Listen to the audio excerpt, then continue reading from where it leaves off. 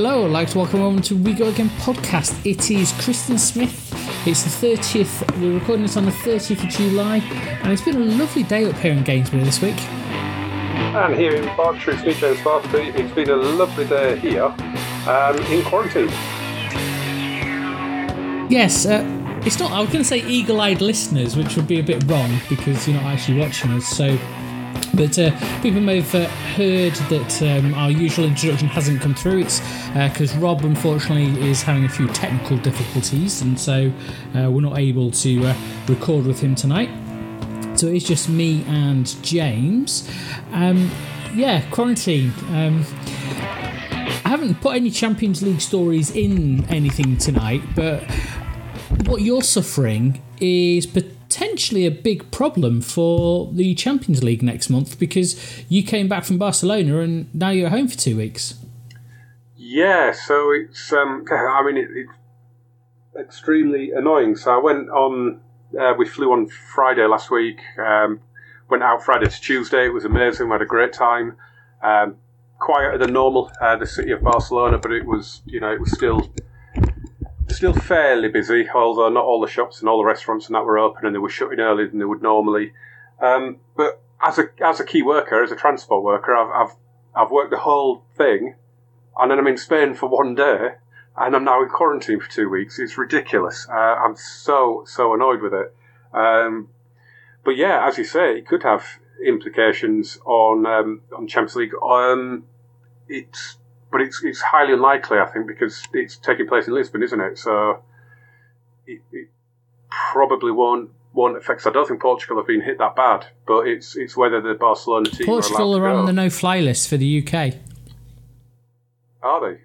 Yeah, they never came off it. They were very disappointed because the Algarve obviously makes a lot of money out of UK citizens, and they weren't able to be on it. Fair enough. I didn't realise that. I didn't realise it had it quite so bad.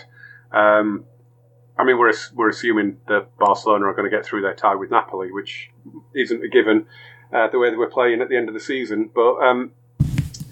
Yeah, it could have implications. They've just put on. Obviously, this isn't going to apply, but they've just Scotland have imposed a quarantine from Luxembourg, haven't they, as well? So if countries keep getting added to the list, it only countries like Germany and Belgium and France start getting added.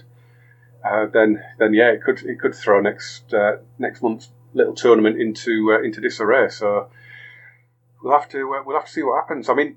At the end of the day, everybody's finished their league season. Does the Champions League really matter that much? I suppose for advertising and contracts and TV deals it does, but just bin it off and just start again. Just add a year to all the deals and just have done with it.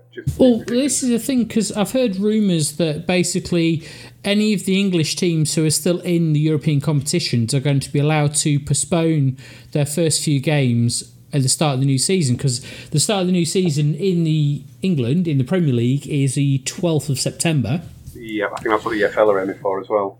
But I've noticed that the National League are going to start on the 3rd of October and run through to June, which is going to mess up all of the contracted. Well, they're going to run through till the 29th of May, so scraping in that last day before the last couple of days before the contracts end, and then they're going to throw the playoffs into June, subject to the FA approval, which is going to be interesting because normally in June that's when the players go on holiday. In July they start looking for new clubs.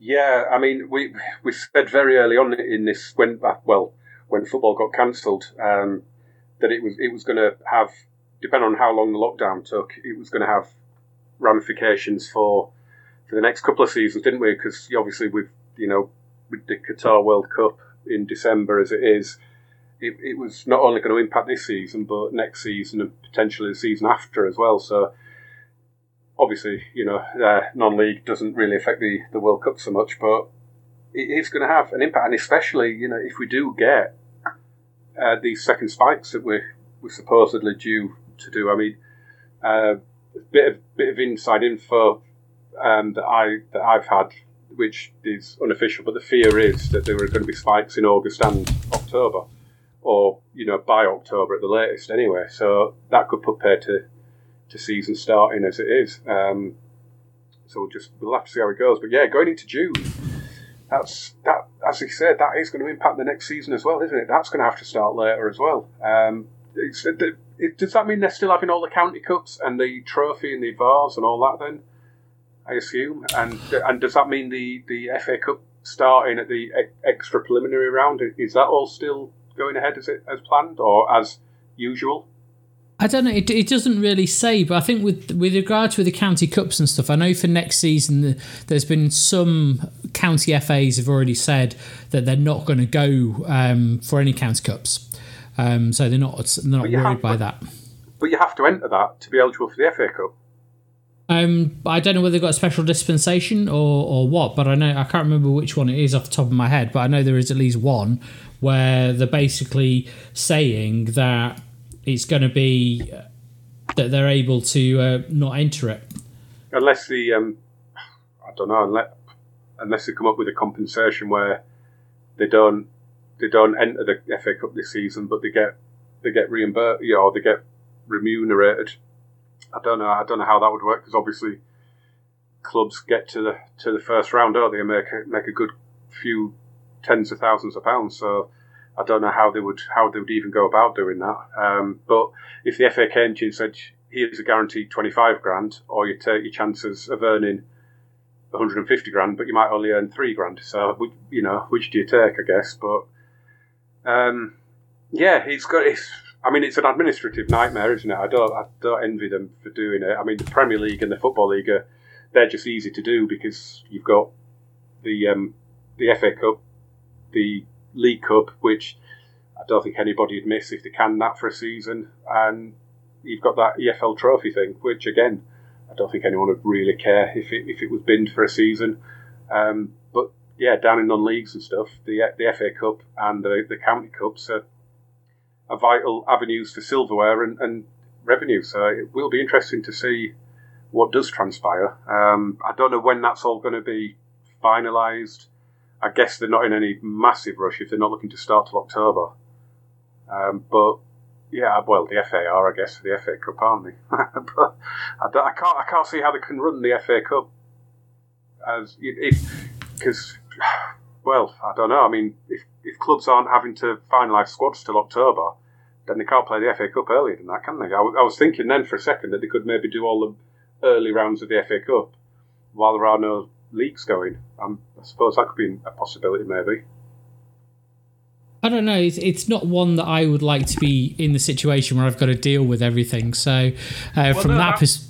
Yeah, because that would be the thing as well, wouldn't it? If you go out in the extra preliminary round, you've then not got games for 6 weeks. So yeah, it doesn't really solve anything, that does it? No, not particularly. And say the thing for me is that I think they're trying to give. This is only the National League we're talking about. I haven't seen any of the lower tiers yet. But actually, according to the BBC website, teams in the 6th tier will start their season with a tie in the FA Cup second qualifying round. So, yeah, this is going to be... The 6th tier of non-league? Yeah. So, I'm trying to get my head around that now. That's the Northern Premier League in that then, isn't it? Yeah, so it's going to be Trinity sort of level going through. It's... Yeah, I mean... That's the thing, isn't it? You've got to give them all the opportunity to enter that competition, because, as I say, you do get clubs like that getting through to, even if they don't get through to the first round, they get through to where the National League teams come in. Is it the 3rd qualifying round, I think, isn't it? So even getting through to that, if you know, judging some of the clubs that are in the North, South, and National League itself, you know, there are huge clubs in there, aren't there, for clubs to get. Yeah, it's very, very big crowds that they could get, and it's a nice little welcome boost if you get the right away game. If you go somewhere like Stockport or York, I'm trying to think. Yeah, Stockport, York. Who've gone down from League 2 this time? Stevenage. So Stevenage, I wouldn't expect too many from Stevenage. Big, no, but a big name in non-league circles, though, even though they've been out of it for a good few years, but. You've got to give teams that sort of chance, haven't you? But like I said, then if you do turn around and say, look, we're starting at the first round proper, or I don't know, or whatever round we're starting at, but we'll give you a guaranteed 25 grand. Do you take that when it's actual money? It's like deal or no deal, isn't it? You know, you can either have this set amount in your bank today guaranteed, or you can play on and try and win the big bucks, which you're not guaranteed to do. So I don't really know how they're going to go about it. I'm surprised that we haven't really seen anything yet. Yeah, I've not seen anything other than this part I saw on the BBC. But that does lead me into a thing that basically I think the reason the National League are trying to start so late is that they want to be able to have fans coming back into the ground, because that's really what's going to do them. But let's just all go to Northern Ireland, because they've got 500 fans are going to go to Windsor Park to see the Irish Cup final. Ah, very good. I didn't know that. I know they've done it in France. They've just had one of France was a mockery, because they've just had their cup final and Ronaldo was there, which that's essential travel. What, Cristiano or the proper Cristiano was there. Wow, I didn't. I'm totally out of the loop. I didn't see a second of the final weekend because, you know, in Barcelona. But I know there were 5,000 fans, weren't there, at the French, whichever cup final it was. I know they've got them both to play, haven't they? Was it the League Cup final or the FA Cup final? I don't actually know. I know they've got to play them both, and I know PSG are in them both. So, but yeah, 5,000 fans. That's pretty good. Who's in the final in Northern Ireland? Because I'm guessing 500 in Windsor Park. It's going to Ballymena United are going to meet Glentoran. Glentoran, and it's big, and actually it's taking place tomorrow, or today as this is released. It's going to take place. And they're going to have 500 people in there. They're going to have temperature checks on entry, which means absolutely nothing, because you don't necessarily have a temperature. Or you could just be hot, because today it's been 27 degrees here, so it's been quite nice and warm. But they're looking to start the summer fan attendance according to the Guardian article, is that the target date in England is going to be the 1st of October to start having a smaller number of fans for them, which probably would explain the 3rd of October being the start date for the National League and potentially the other non-league, to ensure that they can have some fans coming in, getting some money behind the gate receipts. Yeah, absolutely. It makes sense. It's the right thing to do. Obviously, then if things change and they can't get fans in, then it will probably can't the oldest wear masks though?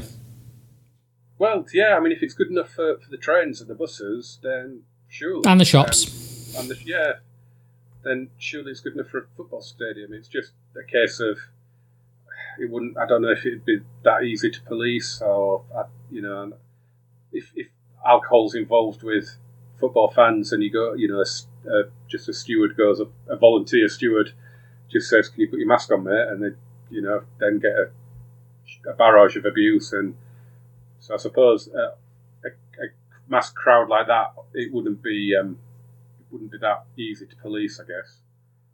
But I can't see us being in a position where we're not having to not wear a mask in October. That's what gets me. I mean, the regulations for shops are in place for the next 12 months, reviewed every month. Yeah. So, like I said, I can't see if they're in place for the shops, then they're going to be in place for stadiums, surely. Well, this is the thing. Windsor Park has a capacity of 18,500, but only those 500 fans. I mean, you could give them a stand each virtually. Yeah, and that's the thing. It's going to be there's going to be no atmosphere. No, it's a pointless thing to allow 500 in, because all they're going to be able to do is sell those tickets for a lot of money, which I suppose is all they're looking at, how much money they can try and get through from people attending. But 18,500 and only 500 fans, so you've got 18,000 seats which are not going to be taken by the public. Probably half of them are going to be half of these are probably going to be taken over by the officials and the FA and all of the other guests and all the other crap that they have, because I'm going to be interested to see the cup final at the weekend, how many people are going to Wembley. Despite having a zero crowd, I'm pretty certain there's probably going to be 300 or 400 people in that stadium. What, just for staff and things like that? Or do you mean actual supporters? Well, it's the staff and the people who suddenly become staff for the day and the other dodgy little things that go on. Yeah, all these volunteers. Yeah. So I see it. But to me, it's a step in the right direction. Getting some fans back in, it's going to be, because it's going to be the first time in the UK that anybody are allowed inside a stadium. So it's going to be interesting. Interesting that it's the Irish Cup final as well being held in the UK, but it's always a political hotbed over there as to what goes on and the way that it works.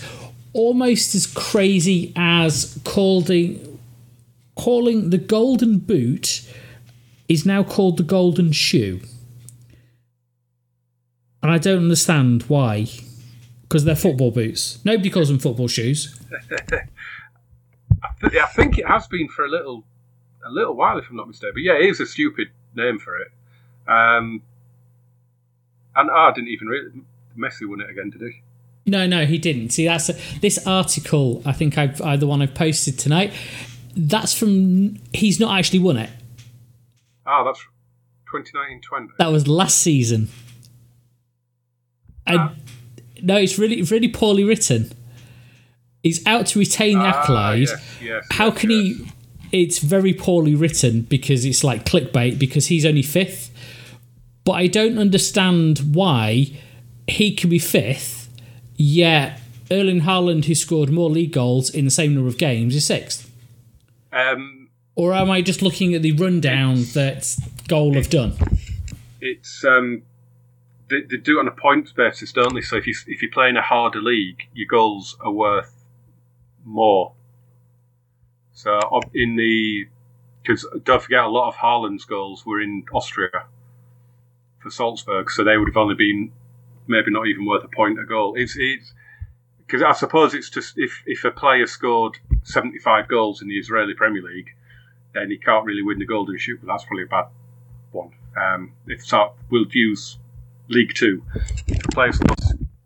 No, that's probably a bad idea, because it's probably just top flight games, isn't it? Well, okay, let's put it this way then. They're saying that yeah, go on, sorry.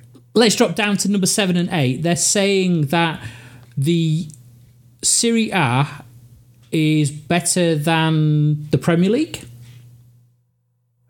I would really beg to differ on that. They're bang level, aren't they? They're both on 23 with 46 points. Yeah. But then you've got, obviously, down in the Austrian League, number 9, this Sean Weissman, he got 30 goals, but 45 points, so they're only worth a point and a half a goal. So is that what the number is afterwards? Yeah, it's points. Because, like I say, I think it's to stop someone scoring, if someone scores 50 goals in the Hungarian Premier Division, is that as impressive as scoring 25 goals in the Premier League? That's the whole idea of it. So basically, what it's actually doing in a roundabout way is favouring. It's making sure one of the top 5 leagues win it. Yeah, absolutely. It's favouring those. Well, not even top 5, because I think to win it, if you were in Ligue 1, you'd probably have to score Messi and Ronaldo numbers. You would literally have to be getting. No, not according to that, because Kylian Mbappe is number 17 and he gets 2 points per goal. Yeah, but he's number 17. Yeah, he's only scored 18 goals. Wow, I thought he was supposed to be amazing. He hasn't scored that many, then, has he? But no. So they've rated the Premier League. They've rated Ligue 1 the same as the Premier League. Really? Yeah, looking at this. Really? Wow. Mind you, I suppose any league that's got Norwich in it gets dragged down a bit, doesn't it? But it's just. I think it was the golden shoe bit that really brought me to it, and the fact that they were going. The only reason I saw it is that everybody was going on about how Cristiano Ronaldo could win it, and well, he's comfortably behind Ciro Immobile, who's won on 35 goals, and because Lewandowski only got 34 goals. Yeah. Likewise, to me, knowing how the thing works, why should Germany get 2 points? Because their internal Bundesliga is not that difficult. Bayern have won it so many times in the last 10 years. It's their game. It's theirs. That might have something to do with they've got less teams, perhaps, maybe. So they get a higher points because they've got four less games to per season, so that could be the mitigating factor on that one. But I mean, Ciro Immobile has been unbelievable because guy's well into his 30s and he's rolling back the years. Obviously, Ronaldo, we know he's mid-30s now. I think what is he, 35 now? Ronaldo, I think. So for him to still be banging in those numbers, it's absolutely insane. It really is. But I think. He's not going to. Yeah, Ciro Immobile is going to get it, isn't he? Ronaldo's not going to catch him. He needs to score 5 goals in the final game to get past him. So, well, the way that Juve are playing at the minute, since they've won the title, it's pretty lucky if they do anything. Yeah, didn't they lost at Cagliari, didn't they? Yeah, they lost midweek. Yeah. Yeah. They don't.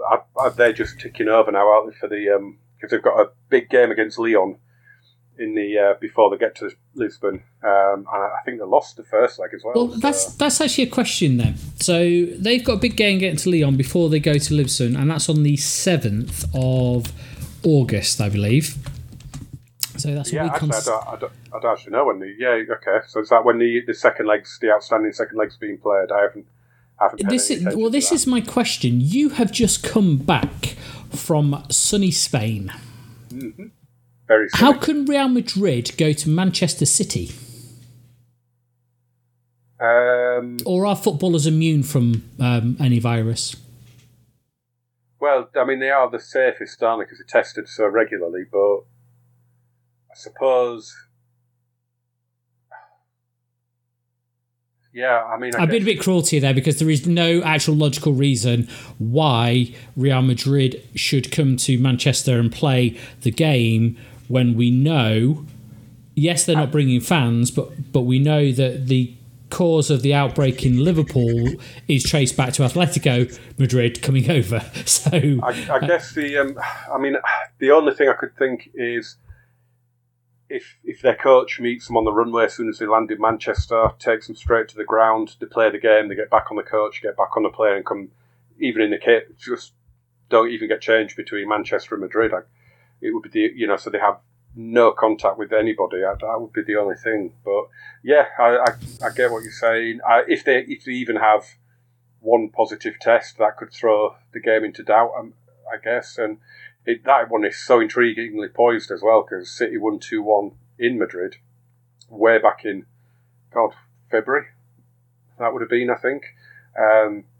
But yeah, I mean it's a fair point. It is a fair point, but it would because I mean a lot of the blame for how bad it got here was the Liverpool Atletico game when there were 3,000 Atletico fans at Anfield, and then all of a sudden things got awfully bad. So it would be interesting. I wonder if there is any chance of it going to a neutral venue or something like that. I don't know. That's the one tie that I'm really looking forward to because while Barcelona and Napoli are 1-1, I would expect Barcelona to go through in that one. Even though Juve lost 1-0 in France, I would still expect them to get past Lyon. But this one I'm looking forward to. It could be very, very interesting. Yeah, so it's a very interesting one. As I just thought when I saw that they'd put the restrictions in place, can't remember, but I don't think the travel restrictions actually exempt footballers. It might have done actually. I think I remember reading something about that. There was definitely something about elite athletes, so maybe that wasn't in the travel. That was in the opening up. They put elite athletes in there. Okay. But that's one that I need to. I've only thought about it a couple of days ago when I was just looking at what was going on, thinking, oh yeah, they've put Spain now, and that's going to be an interesting thing. So let's just quickly have a little search on that one while we're doing, because it's one of those things that could easily be overlooked by everybody. So let's have a look. So according to them, let's have a look. Elite athletes do not actually apply as part of the original one. So maybe if Spain make them honorary, they could in theory make them honorary diplomats.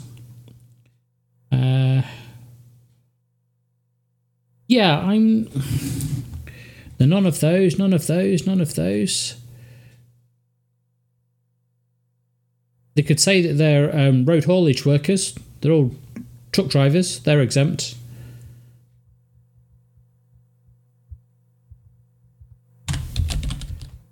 Oh, no, they did. They amended it. You are correct. They have amended it to include that, because... when you said about that, it did flash up in my memory that I read something about it when I was seeing if I was exempt as a key worker. But they hadn't originally. That was the thing. Yeah, well, someone probably said, what about that Real Madrid match? And they're like, oh, shit, yeah, better sort something out there. Yeah, it's the usual way. That's what they keep doing. And so it's actually only at the beginning of this month when somebody decided that, yeah, we need Madrid to come over, so we need to make sure no matter what we do that they can come and play with that one. So yeah, isn't it? I don't want to go too much down that because it's a complete rabbit hole, and depending what you believe and what you want to believe depends on the reasoning you'll find. You can find a decision to match whichever side of the argument you come down onto. What we can't find to back is that Newcastle are not going to be bought by the Saudi Arabia consortium. Yeah, I saw you put something up about this, and it's been in doubt for a little bit of time, I think, because they put this bid in. Well, it feels like months ago now, and it wasn't it? Actually, it was April. It was April. 300 million quid. They agreed with Mike Ashley in April. But the thing that I've always heard from like journalists and that who follow takeovers or cover them in any sort of detail, they always say that if you hear about it in the press before it's happened, it ain't happening. It ain't going to happen. And the fact that this one has dragged on so long and so long and so long is, it's the biggest non-surprise that it's been that they've pulled out.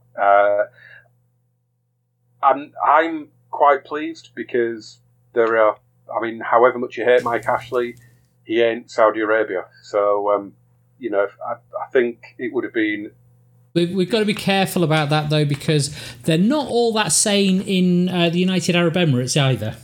Well, yeah, I know, and there are huge problems with all that as well, with the clubs that people from that part of the world own,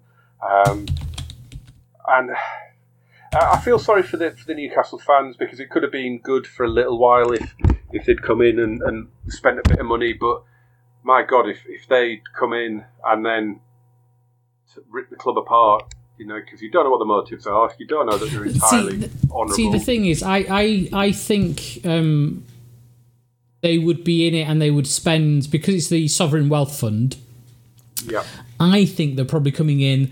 They would have spent 400 million and they would have set a 3-year plan that Newcastle would have made Europe in the first season, they would be finishing Champions League second season, and they would win it by the third season, and then they would have pulled out and allowed them to make the money. So unlike, let's say, unlike the team in Manchester that get bankrolled by Abu Dhabi, that's an individual who bankrolls them, not a sovereign wealth fund. So the sovereign wealth fund is doing it as an investment, and so they would have had a plan that they want to get a return on their investment, which would mean making Newcastle into a powerhouse in English football, so spending a few $100 million at first, getting through to Europe, getting through into winning the league, and then they would cut their losses or they would take their profits rather, and they would move away. Rather, the Abu Dhabi dudes are there because it's a badge to say,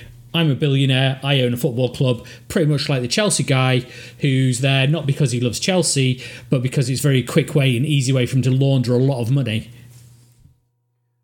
Yeah. I mean, that club in Manchester, they are doing things well off the pitch, aren't they? Because they have regenerated the whole area. I think it's Moss Side. It's really nice to buy favour with people. Yeah, they do that quite often with planners. When you go in and you see this new housing development, they normally give a sweetener back to the council and a sweetener back to the community, they always say, where they'll make some swings and roundabouts for some kids and they'll do a bit of road improvements. But they're only doing that because they're going to make so much money at what they do in the first place. And this was a way of deflecting the fact that they're spending all this money. And I think, to quote Kaz, or paraphrase the Court of Arbitration for Sport, they couldn't give a shit what UEFA said. They were just going to do whatever they wanted, and yeah, I think that's been proven, but they've not broken any rules because UEFA don't know what a time is. Yeah. I mean, it could have been good for Newcastle, couldn't it? So if they'd come in and spruced up St James's Park and made the ground nice, or at least just called it St James's Park again. Yeah, I mean, it is a perfect club for some oligarchos want to take over, isn't it? I mean, yep, good fan base. Other than the fact that it's not in London, huge ground, unbelievable fan base. The noise and the passion that comes out when they're allowed in the ground. Scored the fastest goal in the Premier League this season.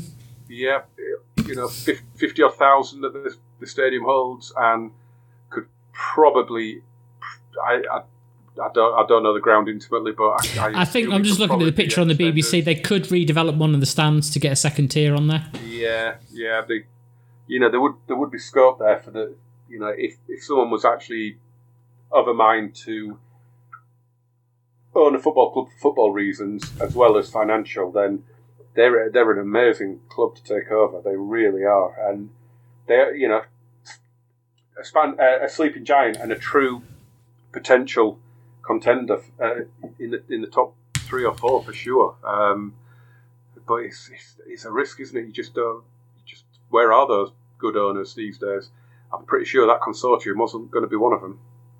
No, I because now I know it's a sovereign wealth fund. It's not an individual. It's not one of the Saudi princes who wants to come over and show to his friends from Abu Dhabi and from Dubai that he can do the same as what they can do. Then, yeah, it's the thing, because it is a hotbed of football. If you think of how many thousands of people still go watch Sunderland in League One, that there is passion up there for football, and it surprises me that such a large area only has one team that's really doing well at the moment, because Middlesbrough only scraped through. I know they're not all in Newcastle. I'm just saying the area of the northeast.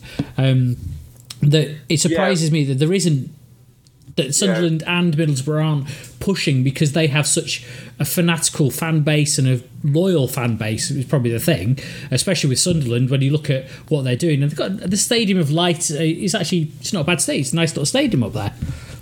Yeah, and as you say, the area of the northeast in general, when you consider at the other side of the country, in the northwest, and again, it comes up so regularly on this podcast.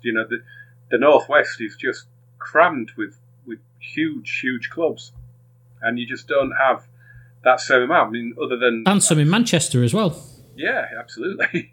And when you when you look at the Northeast, it is just those three, isn't it? And it is mad because all three of them have got Premier League potential, and Newcastle, as I say, they've got top 3, top 4 potential with the right owner and the right backing.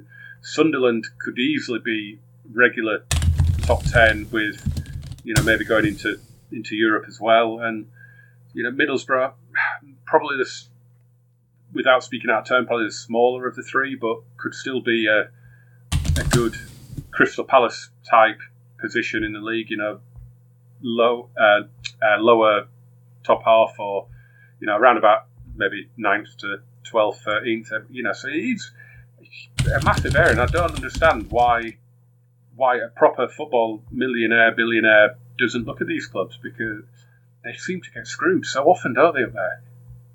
Especially Sunderland, anyway. Yeah, it's. I'm just looking. So Newcastle definitely are a team of yesteryear, as it were. They did win the Intertoto Cup in 2006, which is proudly their last. Well, it's their last. They were an outright winner as well. It was. What do you mean an outright winner? There was about 4 winners a season at that, wasn't there? Well, not this one. In the 2006, they were an outright winner. Wow. Okay. But I'm just looking at, they've not won the FA Cup. They actually won it a lot. They first start of the 50s, they won it in 51, 52 and 55, so they were doing pretty well. They've only been champions of England 4 times, last time in 1927. So they've not done... They've always underperformed, because I remember some cracking games that they used to play against in the 90s against the top teams. They used to be absolutely amazing games up there at St James's Park, like I say, with the crowd going, and it was absolutely lovely. And say they've got... I was looking at another view of the stadium. They've probably got 2 stands that they could improve. So if they got a sugar daddy, then it'd be great. Yeah, they could get up to mid-60s. And I'm pretty certain they would fill it, because even out of all of their struggles over the last couple of seasons, they've had the crowds coming still. If only to shout at Mike Ashley, but they've had the crowds coming. And, or Steve Bruce. Yeah, which I think's always been unfair to Steve Bruce. But it is, because he's doing a better job than Rafa Benitez did. So yeah, but he's not got a suave Spanish look about him. No, yes, he certainly hasn't.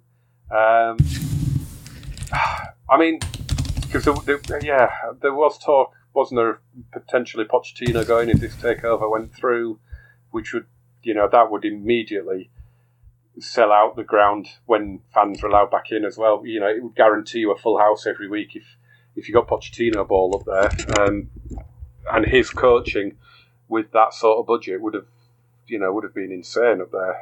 Because he did wonders at Tottenham on a Daniel Levy budget. If he went up there on a fantasy football budget, it could be spectacular. I mean, it could be disastrous, but it could be spectacular. And I do feel sorry for the fans, because they were all torn. I mean, they just want Ashley out so badly that they don't really care who comes in after him, to be honest. But for the 2 or 3 years where they might have put in some good money, it would have been back to Keegan era, wouldn't it? With Tino Asprilla and David Ginola and all those it would have been unbelievable for them, I reckon.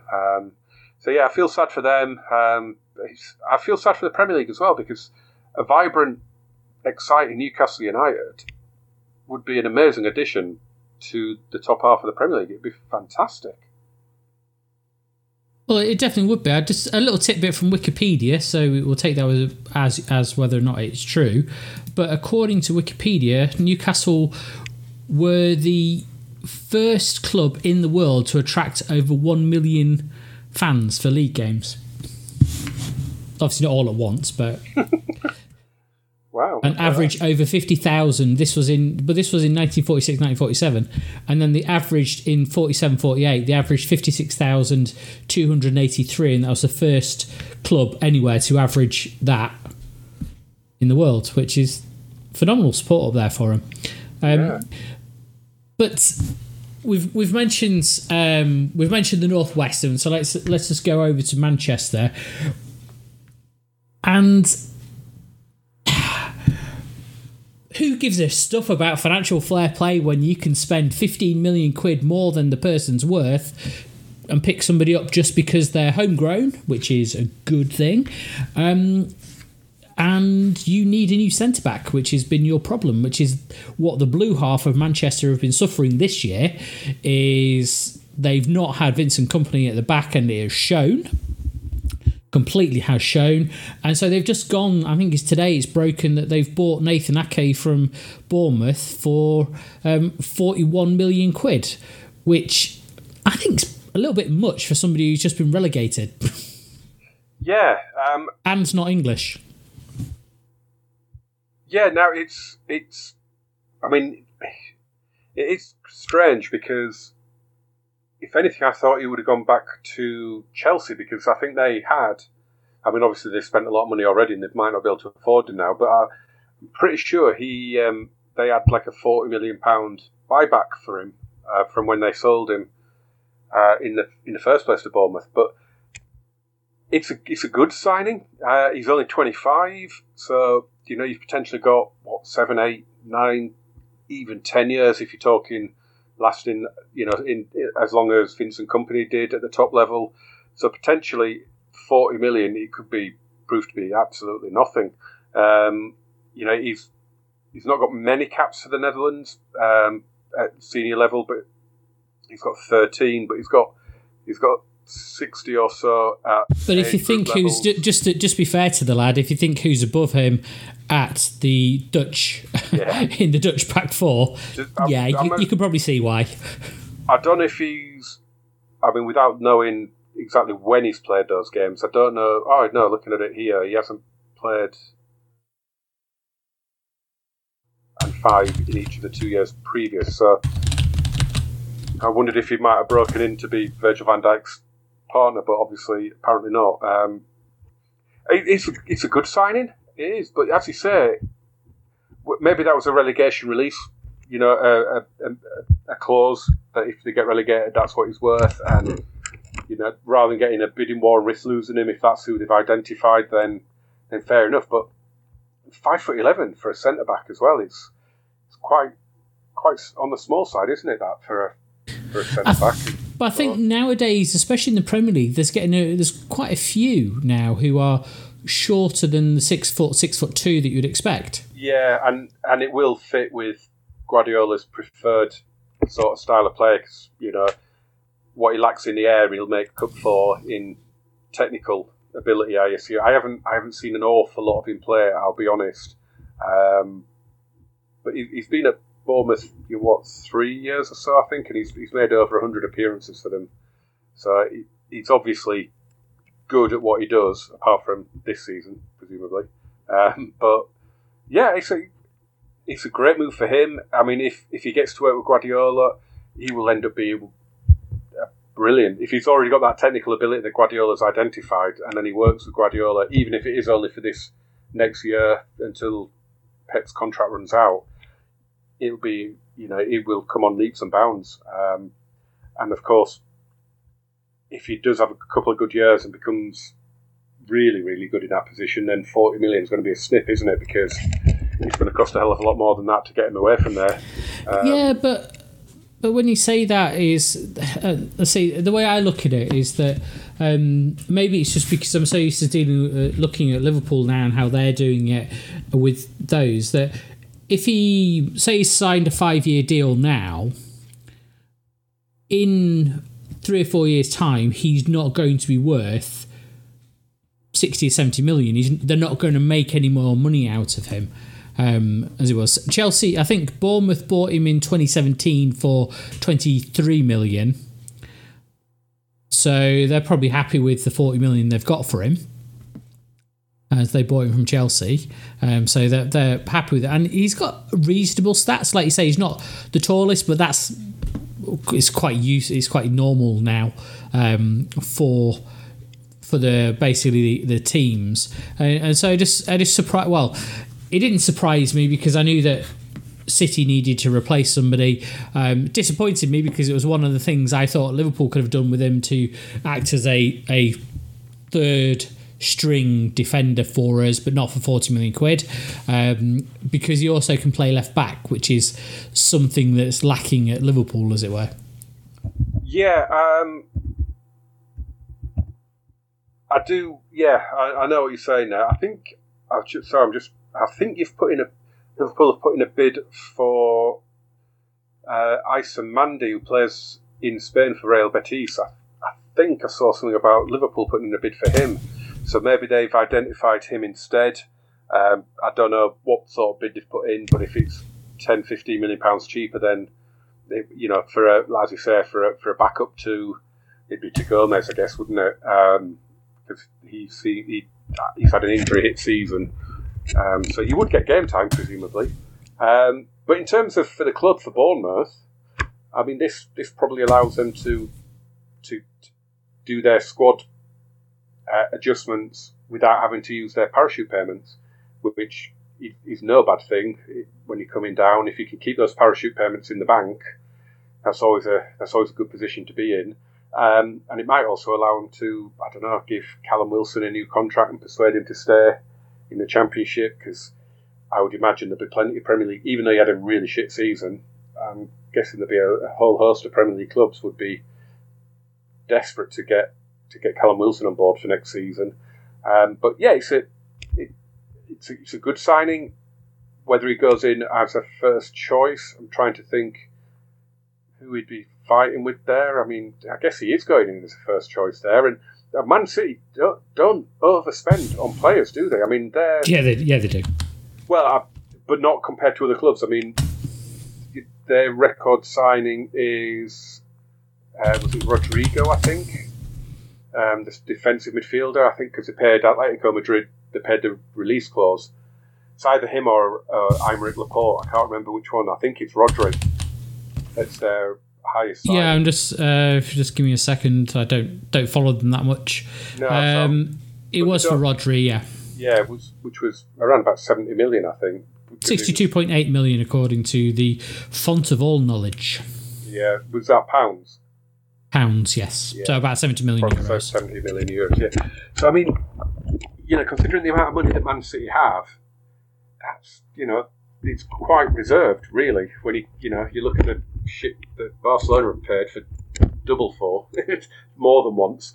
They've got like £300 million plus footballers in, and two of them have not really done well, and one of them's not even at the club. He's out on loan. So, he's back now, Coutinho. But I think they've gone about their transfer business really, really well, and that's why they've got such a big squad, because they buy a lot of really good players instead of a lot of world class players, and they coach them into world class players. And that's what they do. So I think it's a good signing, and it's a marker for them. I think it'll be interesting to see who else they go for, because I think they could do with a striker. I really do, because I don't think Gabriel Jesus is up to Kun Aguero standards, to be honest. Well, the other thing is that Aguero is getting towards the back end as well, because he's been there since 2011. Yeah, interestingly enough, though, is that if I asked you who scored the most goals in a season for Man City, it's not Aguero, which I would have immediately said it was. In a single season? In a single season. It was Tommy Johnson in the 1928-29 season who scored 38. Yeah. Is that league goals then? I don't know. I haven't clicked on the little annotation. I don't know, because I can't bother to go and find the fanzine that it's come from.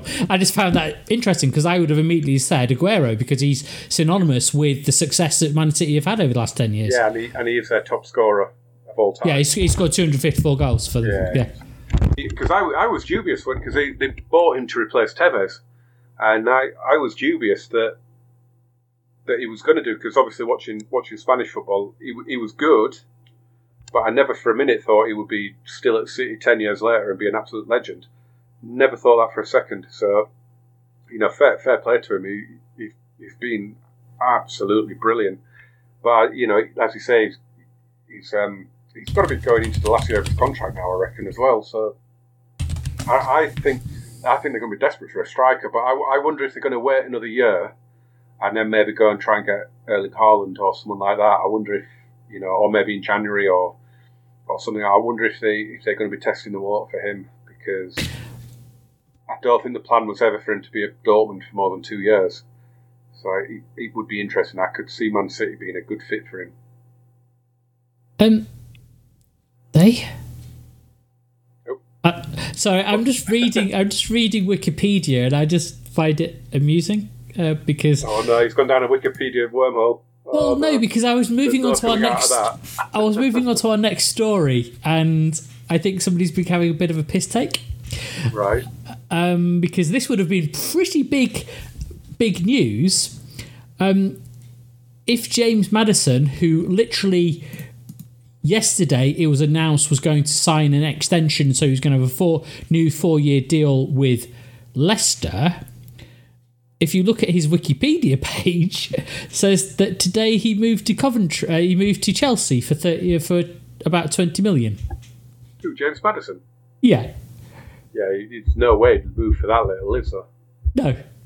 But that was moving on to my next thing. That the reason I think he signed a new deal with the club is because there was a Chelsea, there was a Man United sniffing around.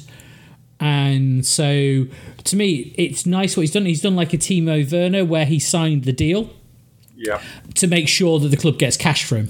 Absolutely. And so I think it's quite good of him to do this to ensure that it is, but he gets cash. But don't forget, we're going into a Euros year, and if he stays at Leicester, he's going to play every week. Whereas if he goes to a Man United or a Chelsea, he'll be in and out of the team. So, you can guarantee that he won't be at the Euros because he won't get the game time or the run of games that he needs. Where, because he hasn't played for England yet, I don't think, has he? Even though he's been in a squad or two. But he always seems to get overlooked. So it'll be vital for him to, he's going to play 35 out of 38 games, all being well, and he doesn't get any massive injuries. And obviously they have got a Europa League campaign, so he's going to have that to do as well.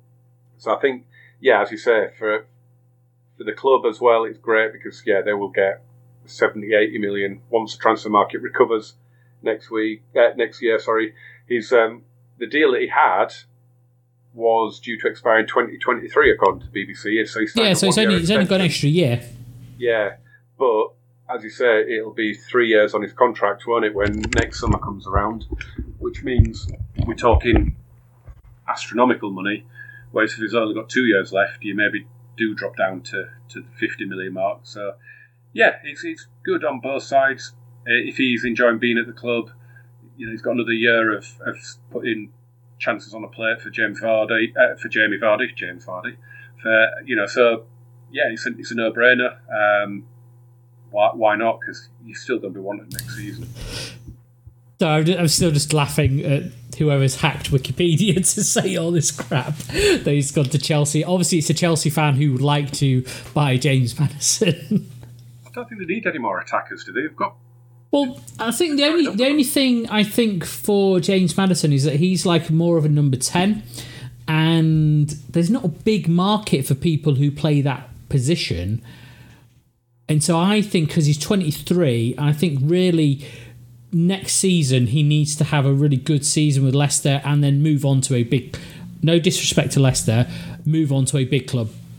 Well, the thing is as well, he didn't have a particularly great restart after lockdown. He'd never hit form. So I think he's only scored like 9 goals this season. Yeah, and I don't think any of those came after the restart. So there might not have been an awful lot of interest for him anyway. So if he's got a pay rise, then 110 grand a week, so it's not to be sniffed at. Yes, I mean that could be 40, 50 grand more than he's on now. I've no idea when his last contract was signed. So if he's got a hefty pay rise, then it's a no-brainer, really, isn't it? He's clearly enjoying working with Brendan Rodgers. For whatever reason, their end of season has been really poor and they've dropped out of the Champions League spots. But I think if you look at Rodgers when he was at Liverpool, I do remember a certain thing, same sort of thing happening. Yeah. It's End of season, good, couldn't motivate the lads. Yeah, it's bizarre, and if it happens again next season, then that'll probably be it for him. But as you say, it's good on the lad because he could have said no, he could have tried to force a move, but if he's got a head on his shoulders, then he'll probably realise that he didn't have a great end to the season. He'll obviously know that the Euros are now next year, and it gives players like him and a few others, Phil Foden and players like that, an extra year to impress, because God knows how many friendlies there are going to be. There might not be many, so they're going to have to impress at club level to get into that squad, because Gareth Southgate's not going to make loads of changes if he hasn't seen you in action in an England shirt, no matter how well you're playing for your club. If his preferred players are fit that he knows he can rely on, then they're going to get called up, aren't they? So we're not going to have loads of friendlies, I don't think. I've not heard anything about international windows this season coming, to be honest.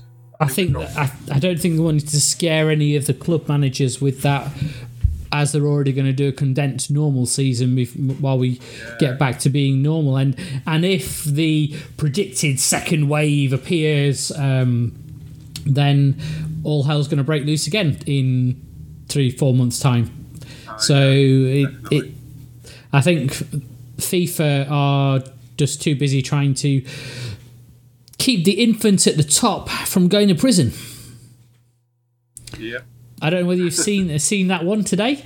I've seen you post it in a group again, not because obviously in quarantine we've quite hectic around here, but I have. I literally I posted it as soon as I found it, because I was just reading stuff and suddenly found that the head of World Football governing body is I can't remember what's his first name, Gianni Infantino, has been had criminal proceedings opened by the Swiss special prosecutor over dealings with the country's Attorney General Michael Lauber, where basically the two of them are alleged to have colluded in secret meetings when there was the big corruption in FIFA scandal, which actually hit the press rather than the ones that don't hit the press, because we know they're all corrupt. So now they're opening criminal proceedings against him, which is he needs to do the whole of FIFA, because if you think there was a few years ago, there was the Platini things, you've had the Sepp Blatter things, now you've got the Infantino doing this.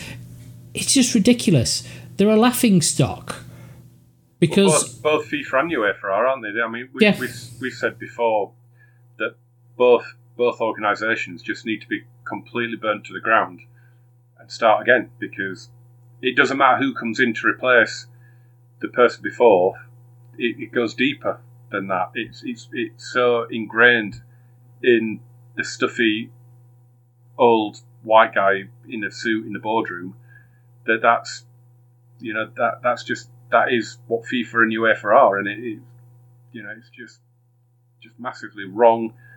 And it's the FBI did a great thing in their investigation, but it evidently needed more, because shock horror, FIFA president in legal scandal. Wow. What else is new? Well, he hasn't been found guilty yet. That's what's new. So I'm just saying, he became president in 2016 after he succeeded Sepp Blatter, who was forced to resign because in 2015 he was banned from all football-related activities for 8 years, later reduced to 6 on appeal. Really doesn't say a lot, because Infantino was a vice secretary of UEFA. Yeah, that's not known for being a bit... Sorry, he was worked as Secretary General of UEFA, and then he was elected to his post in 2019 of FIFA. But January this year, he's been elected to another non-corrupt organisation called the International Olympic Committee. And they wonder why there's all these conspiracy theorists of going about lizard people running the world and shit like this goes on. Yeah, and what did he expect? He used to work as Secretary General of UEFA, and as you say, he's at the IOC, and I mean, why do we even bother? I mean, it's never going to change, is it? It's just how it is. It's just never going to change. No, it's definitely something that I think needs to be looked at. But where can we find you out there on the internet, James? I presume you've got a bit of time now. You're back to do a bit more recording of the Barcelona not in lockdown. Yes and no. Obviously, we're all stuck in the house 24/7 now, so that could limit recording opportunities. But I will endeavour to get some more done. It's business end of the season in League and Champions League, so if anybody's not up to date yet, I won't spoil what's going on. But we have a hell of a game coming up in the Champions League. But yeah, if you follow me on Twitter at GamerJamesFM, I'm on Instagram under the same tag, and obviously on YouTube the same as well. So yeah, get along. It's always fun doing a bit of Football Manager. Yes, it always is. You can also go and see Rob, because I know he's going to do. He's doing the 100th year celebrations for Hampton and Richmond this year. Yeah, something like that. Yeah, centenary. Yeah, so he's doing a lot of stuff there. So you can always go and follow him on Twitter at RabidRobo. You can go across to the show pages. It's at WeGoAgainPodcast.com, or over to there to Facebook and Twitter at both We Go Again Podcast. But what have you been doing? I thank you for listening.